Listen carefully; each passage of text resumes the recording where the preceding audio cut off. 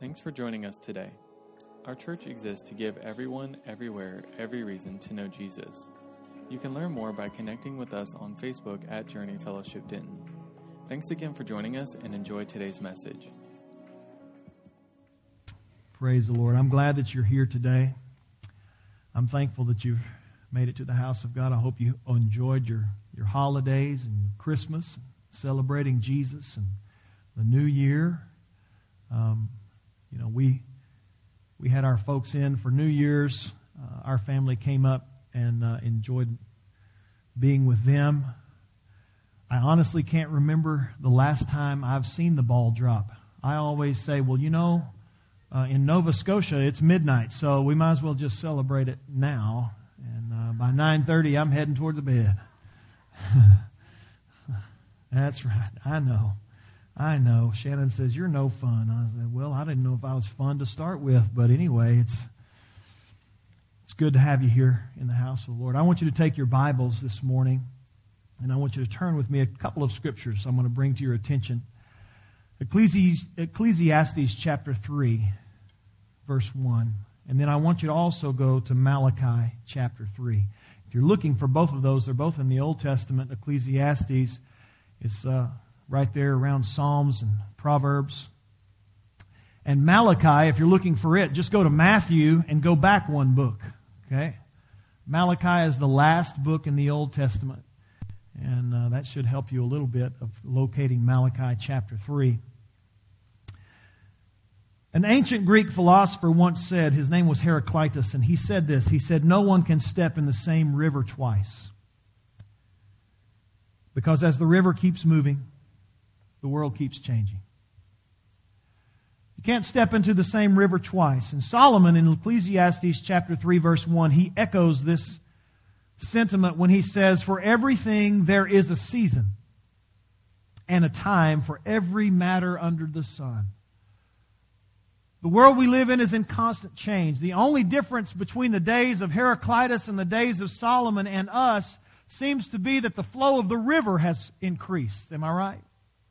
It seems that the pace and the rate of change has become exponentially greater. But I can tell you that everybody in this room right now, there's no way around it. You are going to experience change. All of us are caught in the middle. We are all standing in the middle of that river that is continually changing and flowing past us and our feet. Exactly 1 year ago today, I stood before you, January of 2020, the very first Sunday. And I said this statement. I said, there will be more change that will come in your lives in the coming years than you have seen in decades. I had no idea how truly prophetic that word would be. At times we welcome change because just as this past year we think, oh, well, it's been a new year. Thank goodness we got rid of 2020. Maybe we have a new job. Maybe it's a new car or a new house. But times we resist the change. We say, you know what? I like things the way they are. I don't want things to change. I just want to leave everything as status quo. On Friday night, most people cheered the ending of 2020. Is anybody in this room in agreement? You cheered the ending of 2020. Thank God that year is over with. But I want you to understand something, church. 2021 can make you no promises. The turning of a calendar does not guarantee a better life or a better future. As a matter of fact, 2021 can't promise any more than what 2020 actually promised. And that is that the river that you stand in will continue to flow and that the seasons will continue to pass by you. Just as Solomon said, the seasons will come and go. So my question here today, I hope, will spark a lot of interest in your mind and that you will engage me and you will engage the Word of God. Because the question is, what are we to do as we stand in the middle of this river? What are we to think as we stand in our lives, standing in the river of change? Will it change? Will this river overwhelm us in the coming year? Will this river displace us? Will we be dislodged from our life? Will we be grappling to try to keep our head above water? What do you do? What do you hold on to with a world that's filled with constant change? What do you do in a life that's filled with seasons that come and go? Joyful seasons, harvest seasons, springtime and life. And what about the seasons of death? How do you stand in the middle of this changing river that seems to circulate around our feet? How do you keep it from sweeping us away? What do you hold on to? The answer is found in Malachi chapter 3, verse 6, where the Lord speaks to this prophet and He reveals something very important to him in his nature. He reveals His nature to this prophet, and He describes Himself in a theological term that what we call as the doctrine of immutability. Now, I'm not giving a test, but it's something that you need to understand. The doctrine of immutability is the understanding that God is the immovable object that stands in the middle of the river of life that constantly changes, but God never changes. In Malachi chapter 3, verse 6, the Lord says to Malachi, and I want you to look at these words, "For I, the Lord, do not change." I think there should be an amen on that. For I, the Lord, do not change. Therefore you, O children of Jacob, you are not consumed. I, the Lord, do not change. Father, I pray that, Lord, in the next few moments, that, Lord, that you would take the words that you have given me, the Scriptures that, Lord, that you have opened up to me, that you would allow them, Lord God, to penetrate the hearts and minds of every person who is not only in this room, but those who are watching now and who will watch later. Lord, this message, God, may it inspire us, Lord God, in the midst of this life that is constantly under change. May we know that, Lord, you are the one who does not change.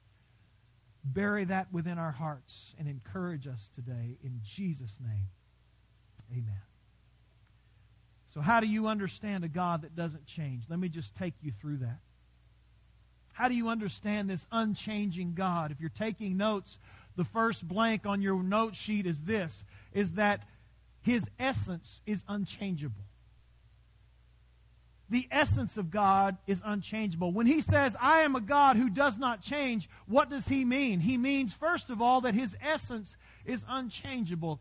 I can tell you, church, that I cannot stand up here and adequately describe the essence of God, because God is not a substance. He is an existence. God is not a being. He is just being. But what He is, we cannot quite describe. We just call that His essence. We call that the essence of God that never changes. You see, the substances of the world are always in change. A few days ago, as the snow began to fall, it fell upon the mountaintops. And as those mountaintops that were crowned with all of the beautiful snow that I know that many of you have seen, by the summertime, that beautiful crown will be eliminated by the sun's rays and the warmth of the heat. And that change will flow down the sides of that mountain in rivers and torrents and streams of water until once again the clouds gather over that mountain and it showers that mountain with snow, and crowning it once again with the beauty of this white, majestic picture. In your body right now, you are constantly under change. Your body is not even the same as it was when you walked in the building. Your red blood cells live for about four months. White blood cells live about a year. Your skin cells live between 3 and 5 weeks. Your colon cells only live between 3 and 5 days. The bones that you have when you were younger don't feel like the same bones you had now when you're older. Can I get an amen? You're losing density in your bones, and all the while your body is trying to recoup the losses over the years that your bones have lost that density. 1 John chapter 2 verse 17 makes it plain. It says that the world and its desires are passing away. Everything that you see around you is passing away. It's in decay. Your body itself, the chair that you sit in, the carpet that you walk on, the ceiling that sits above us. Everything in this world is passing away. Not just those things that are man-made, but the things that surround us. The world is in decay. And even the desires are passing away. There are desires that I'd had when I was 20 years old that I have no desire to do anymore. I used to desire to go play touch football after church with all the guys. I don't desire to do that anymore. Can I get an amen, Ray? I like to walk too much to go play touch football. The world and its desires are passing away, but here I want you to understand, my friend, God is perpetually the same. His essence has not changed. He is not composed of a substance that is prone to decay or material that will dilapidate. He is spirit. He is pure and essential. He is ethereal spirit, and therefore He is immutable. There's that word again. He is unchangeable. He remains everlastingly the same yesterday, today, and forever. God will not have wrinkles that will appear upon His face. His joints will not grow stiff. The passing of time will not scar Him with mementos of His life that is lived. He has seen centuries. He has seen millennia come and go. But to Him, it is still forever now. Because God has not changed. He is the great I am. He is the great unchangeable God, the only one of the only kind. He is an unchangeable God that says, I, the Lord, do not change. He will not wear out, folks. In Jesus, His essence did not change either. And God inserted Himself into mankind. And when the Son of the Lord wrapped Himself in flesh, His flesh did not become God, nor did God become flesh by changing His nature. Listen. God and man were united in this hypostatic union. And as Christ walked the earth, God remained the same. He was the same when He was a baby in the manger as He was when He stretched out the heavens across the sky. When He hung on the cross and His warm blood flowed down His face in a river of red, He was the same as He was when He held the world upon His shoulders. He was the same as He was when He carried the keys of death and hell in His hands. He has not changed. He is the same. The Lord will never change in His essence. Not even in the incarnation did God Almighty change. He remains everlastingly, eternally, the unchanging God, the Father of lights. And as what James 1:17 says, there is no variation or changing in shadows of Him.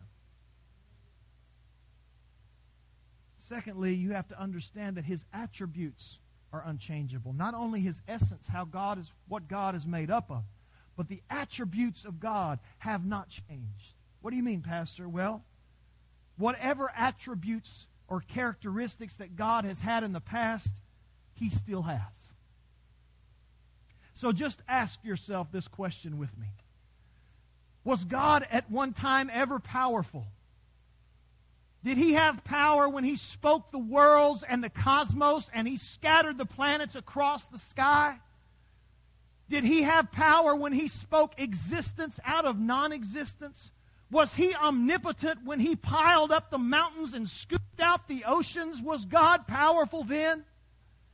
Was He powerful then? He is no less powerful now. His might and His strength are forever the same because He says, I, the Lord, do not change. His power is the same as He was when He created the universe as it is today.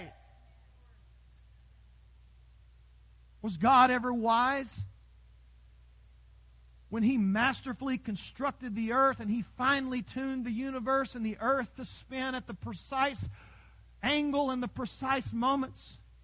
Did He show wisdom when He planned out His plan of salvation for you and I? Absolutely, my friend. Yes, He was wise. And He is no less wise and skillful and knowledgeable today than He was then. His eyes have not grown any dimmer over time. His ears that have heard the cries and the sighs and the sobs and the weeping and the groans of the ancients past, from Abraham to Moses to David, He still hears those same cries from the people of God today. He knows as much now as He ever has known, no more and no less. Why? Because I am the Lord who does not change. Has He changed in His justice? Was God ever just? His actions have always been just. His actions have always been holy in the past as they are today. Has God ever changed in His truth? No. What He says then and what He says now, you can still believe. You can take it to the bank. When God says it, it's absolute. It is truth yesterday, today, and will be tomorrow. Has God changed in His goodness? Has God changed in His generosity? Has God changed in His compassion? Absolutely not. He's still generous and gracious and compassionate to us, that even while we were still sinners, Christ dies for us. Even when we sin, He's still there, ready to dispense grace to those who will be willing to receive it. When God sees us, He sees a heart that is hurting, and He has compassion upon those who are grieving and who are struggling in this river of change that we find ourselves in. Thankfully, has God ever loved? Yes. For God so loved the world that He gave His only one and begotten Son, that whosoever would believe in Him would not perish but have everlasting life. His love is unchanging. His strong love stands like a granite rock in the middle of a flowing river that's changing through our course of time. He will not be moved. He is the God who will love until the very end. His love is reaching out to you today. His love is reaching out to those who are watching online today. His love is reaching out across this world among people whose lives have been changed and wrecked over the past year, because He's a God who says, I, the Lord, will not change. Somebody say, praise the Lord. Hallelujah. The Bible tells us that His love is unmoved even in the tidal wave of our own sinfulness.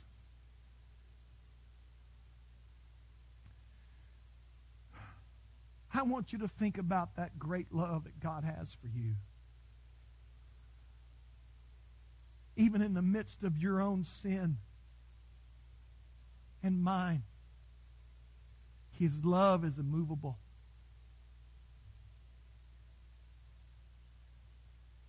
He's not given up on you. He's not given up on your loved ones. He's not given up on your friends. He's not given up on your family members. He's not given up because His love is immovable. The Bible tells us that when the sun ceases to shine and the moon no longer glows, His love will go on forever and forever. You can take any one thing that you can say about God now, and I can tell you this, that the same could be said about God in ages past, and the same will be said about Him tomorrow and throughout all eternity, because the attributes, the characteristics of God are unchanging. I, the Lord God, will not change.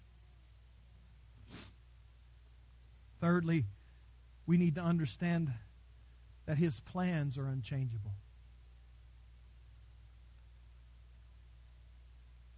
Years ago, when Shannon and I were serving as missionaries in Ukraine and Russia, it was unique as we would drive through some of the countryside. And she knows this, as we tell this story a lot. We were in those countries just around 2000 is when we first started ministering in that part of the world. And, it had been about 10 years since the Iron Curtain had fallen. Communism had lost its stranglehold upon those people, and everything changed for them. Talk about change. The people of the former Soviet Union, they understand change. As we drove through these countrysides with pastors, and we would just be driving along in the middle of nowhere, and all of a sudden there would be just this huge building that's about 50% done. Rusting, the iron and the steel just rusting under the elements. Cranes that are still there with cables holding materials in the crane, waiting to be swung into that building to be used. Complete stoppage of all construction. It was like what the rapture would be like. As if everybody who was working all of a sudden just vanished. Tools lay where that person was. They lay sitting silent. Machinery set silent where people would operate to build this building, but it was incomplete. All over Russia and Ukraine and the former Soviet Union are buildings just like that. And still today they just rot under the elements and the rust because the plans were changed. One of the funniest things that we saw as we were driving through the middle of just this open field, you could see for miles, it was just nothing. And all of a sudden, we get up and there is a Ferris wheel sitting in the middle of this field. They were building some type of amusement park, and there is a Ferris wheel sitting there, and I thought how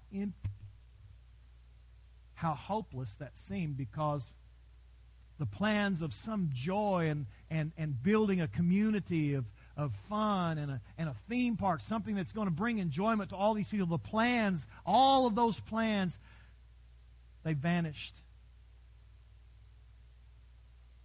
But I want you to know there's never been anything that the Lord began that He did not finish.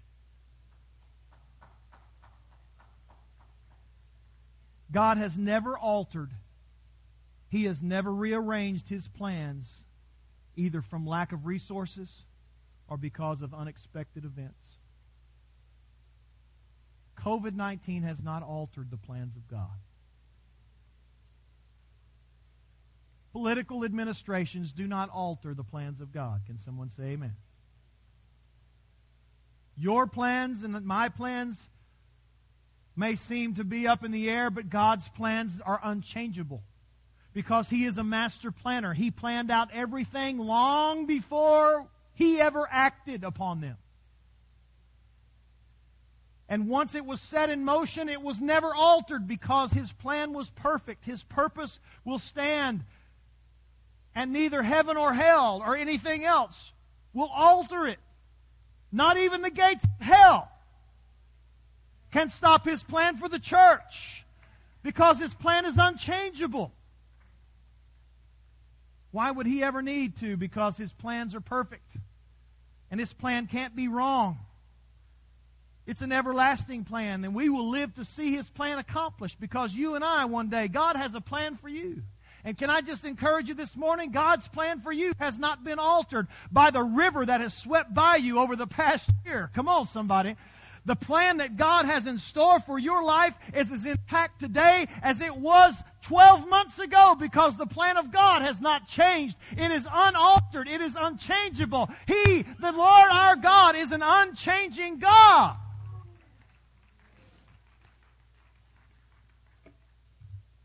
If His plan is to redeem repentant men and women and for them to live in eternity, that will be the way that His plan, that will be the course of history, just as He has planned it.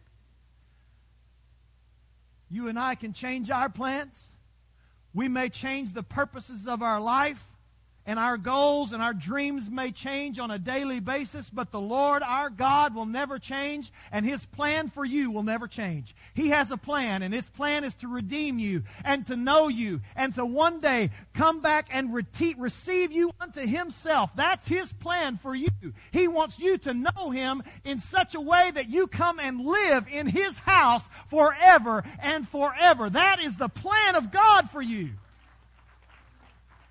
No matter what happens on this earth, no matter what sickness sweeps over the globe, God's plan for you is unchangeable. I, the Lord your God, will not change. Whew, that's good preaching.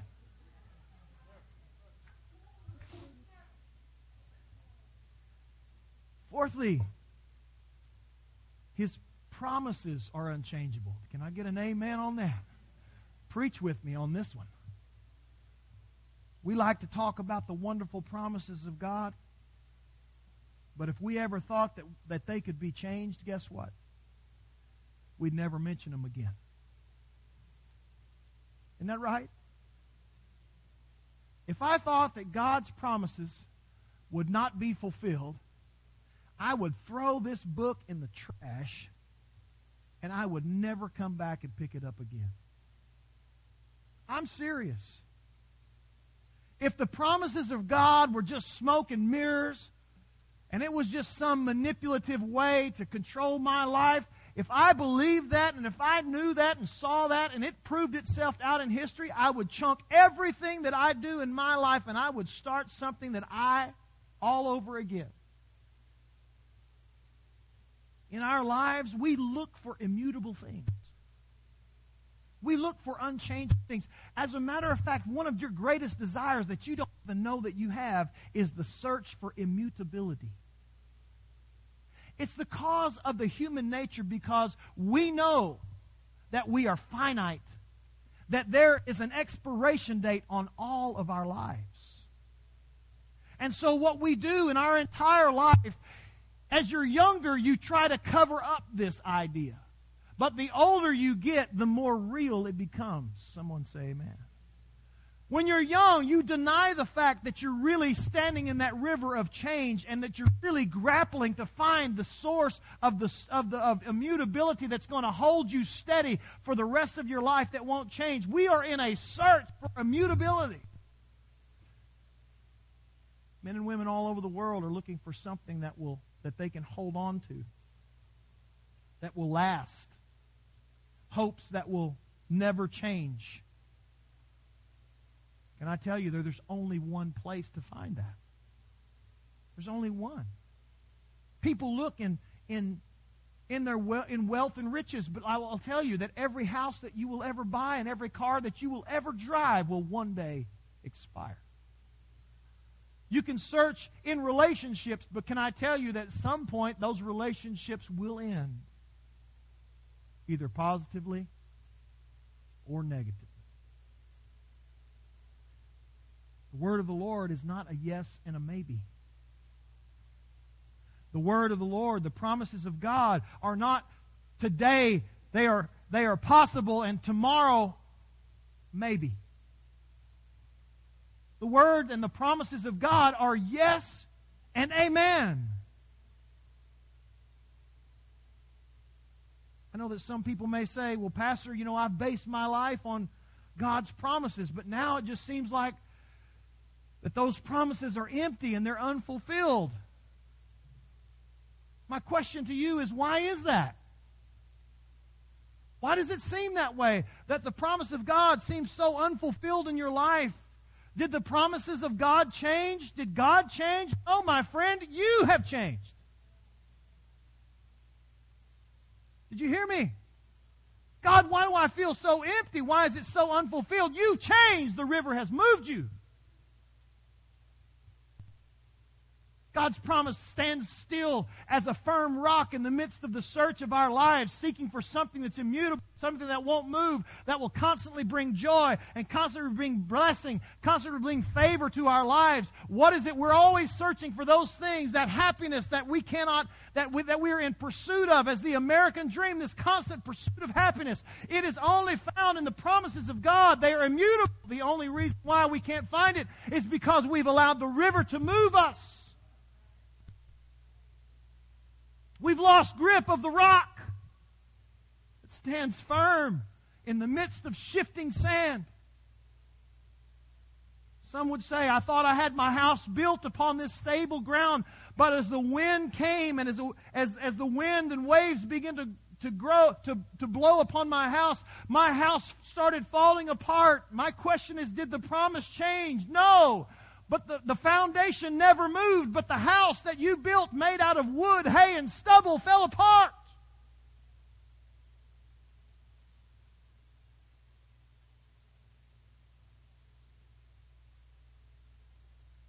You've been shaken on the rock, but the rock beneath your feet has not moved. Can I just give you a secret of what you should do when the winds begin to blow around you and the waves and the river begins to flow so fast that you can't hang on anymore? You throw yourself face down upon the foundation. You throw yourself face down upon the promises of God and you hold on because that is the only thing that will not move. Quit trying to chase everything else around. Quit trying to catch happiness in here and there and with this next purchase or this next relationship. Quit trying to find it in all of those things. You lay face down upon the Word and the promises of God, and my friend, you will not move. You will be safe. My hope is built on nothing less than Jesus' blood and righteousness. I care not trust the sweetest fame, but wholly lean on Jesus' name. On Christ the solid rock I stand. All other ground is sinking sand.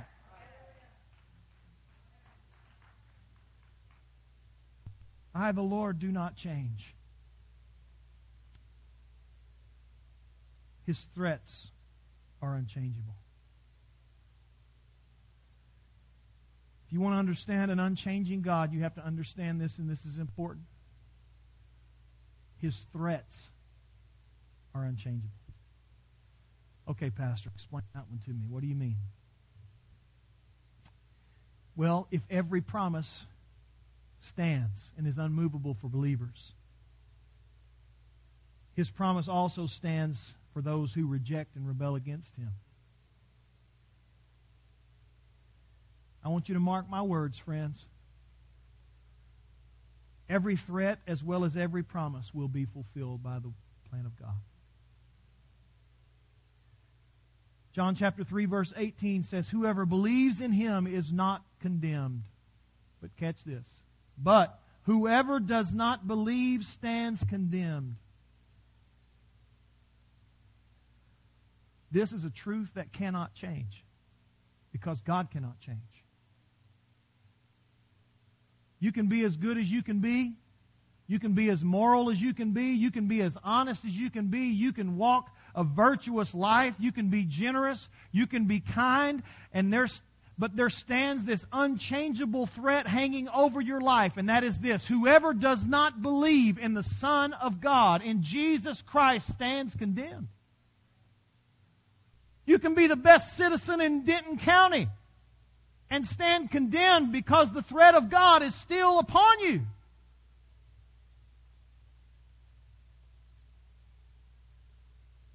Truth is that hell waits in the future of those who do not know Jesus. It's an unchangeable truth.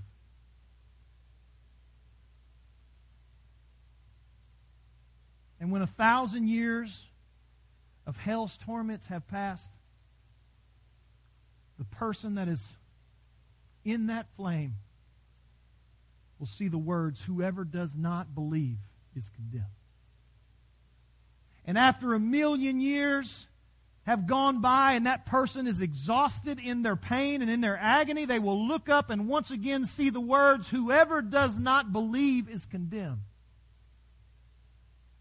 And when that person is separated in the dark, all of God's goodness and His presence, and will have thought that eternally has finally reached a turning point, they will once again see the words, whoever does not believe stands condemned.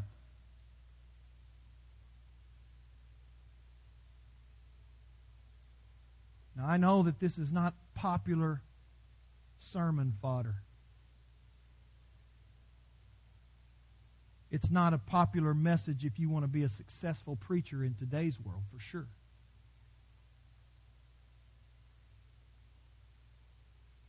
Most churches avoid the subject of judgment because this generation doesn't want to hear it. They'd rather have their ears tickled with 10 ways to a successful life or 5 steps to happiness. Don't mention it. Pastor, don't talk about hell. Don't talk about judgment. Don't talk about the threats that God makes to those who don't believe and who reject Christ. Don't bring that up. Friends, I want you to know as your pastor and as your friend, I am obligated to tell you about the judgment of God and the judgment of sin, just as I am obligated to tell you about the forgiveness of sin.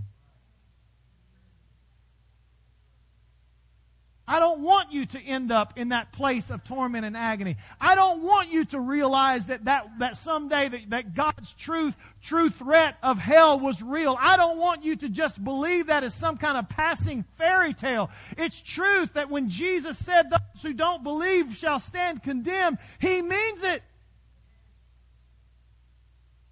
Without Jesus Christ, your hell lies in your future.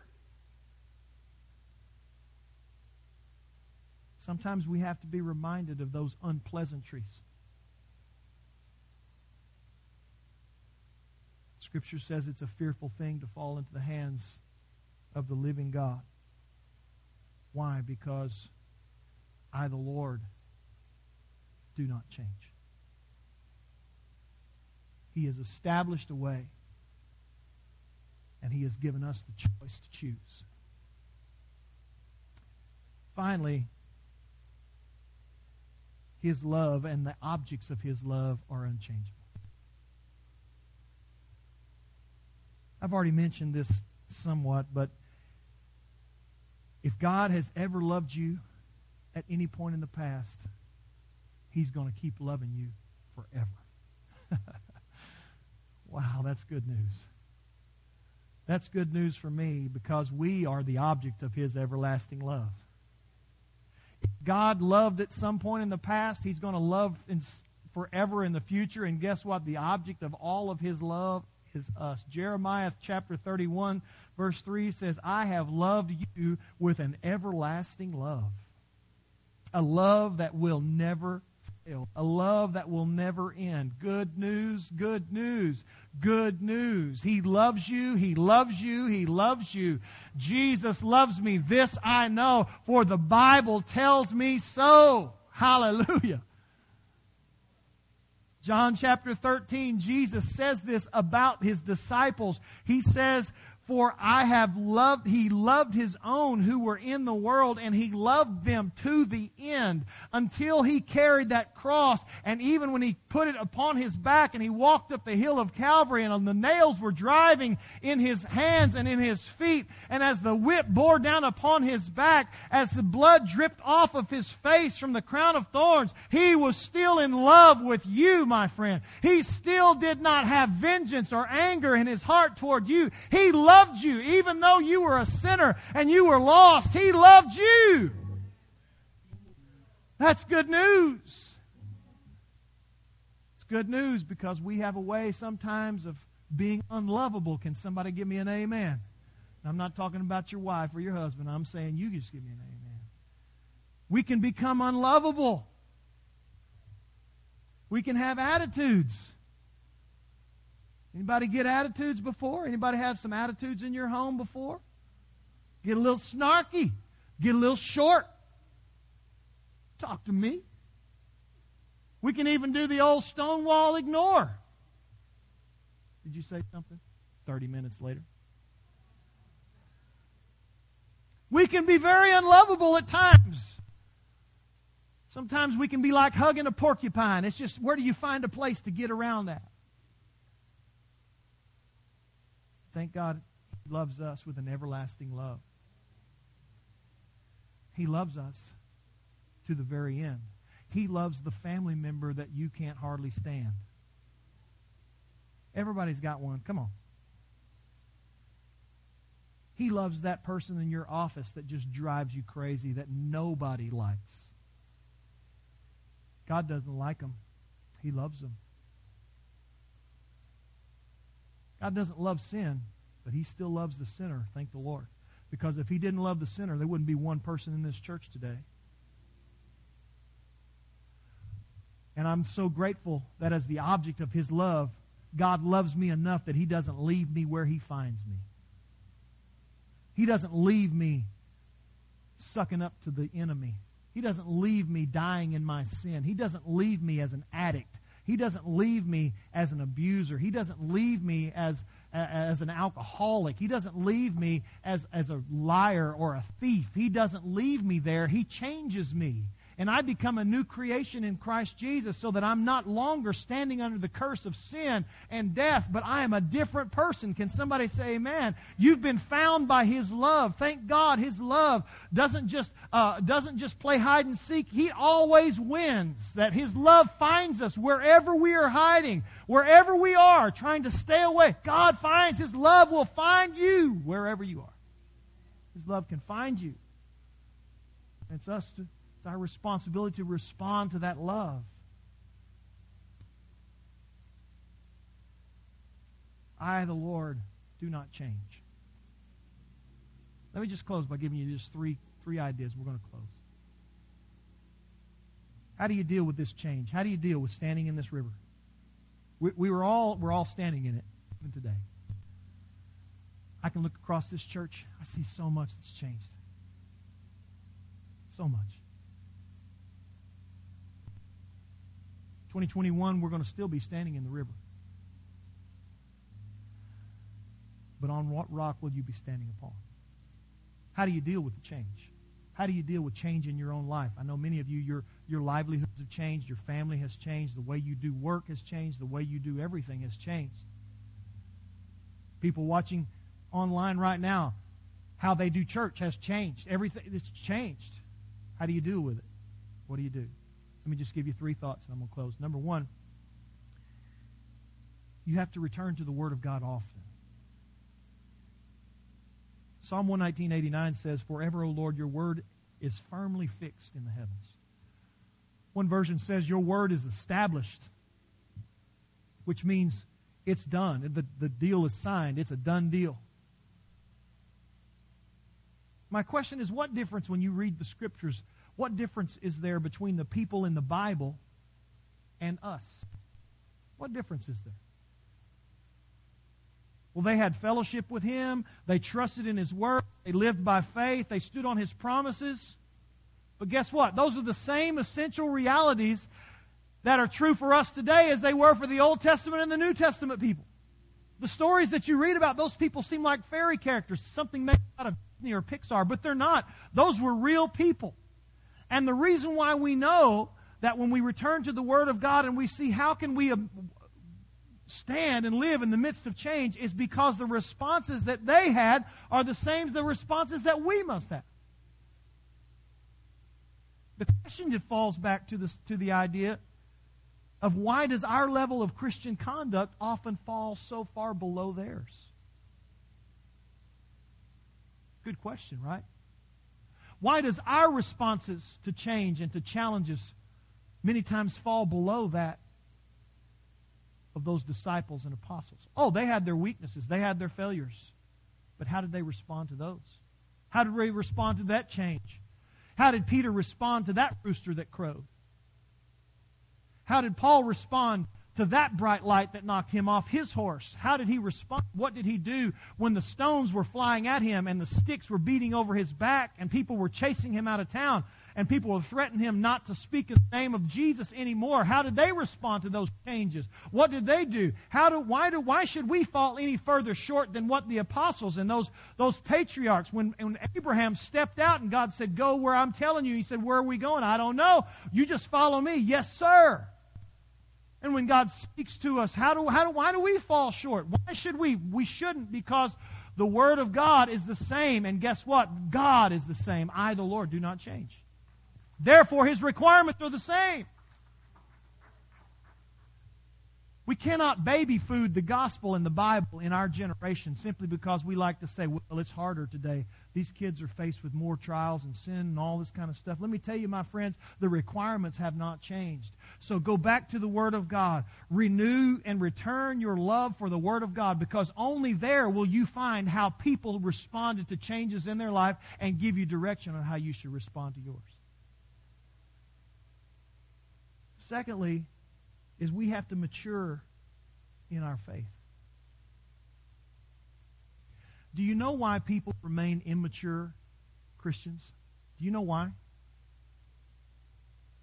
want you to think back when you were younger. I got my 3 kids in this room this morning. Guess what? They still live under a house that I own. that my wife and I own. They actually drive vehicles, and their name's not on it. It's my name. It's my wife's name. Almost always are they eating my food. They sleep on pillows that I bought, on a bed that I bought.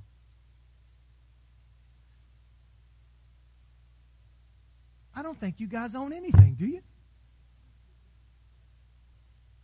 But guess what? They're young. I've tried to do my best to help them along. Because when you are young, when you are immature, guess what? You don't have a whole lot of responsibility. And why does this generation love immaturity? Because the longer you stay immature, the less responsibility you have in life. All right, there's a truth right there. What do we see in this generation? I see tremendous amounts of immaturity, not just in living life, but in spiritual immaturity. It is rampant. It is a disease throughout the church. Church is filled with immaturity. Why? Because the more immature I am, the less responsibility I feel for myself. If I can stay immature, I have no responsibility. Now, I'm not preaching down on my kids. I love them, or I wouldn't have done those things. I might take your pillows away.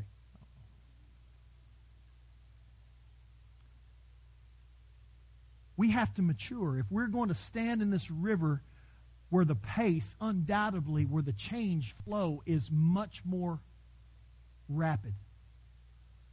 My friend, those watching online, listen to me. It's time to grow up. It's time to grow up. 2020 exposed immaturity. 2020 exposed immaturity in the church. Now, I'm not saying that everybody that's not in church today is an immature believer and they're just... that's not what I'm saying. But can I tell you, I just asked this question. If you are less close to God January 21 than you were in January 20, you need to grow up. Because you're going the wrong direction.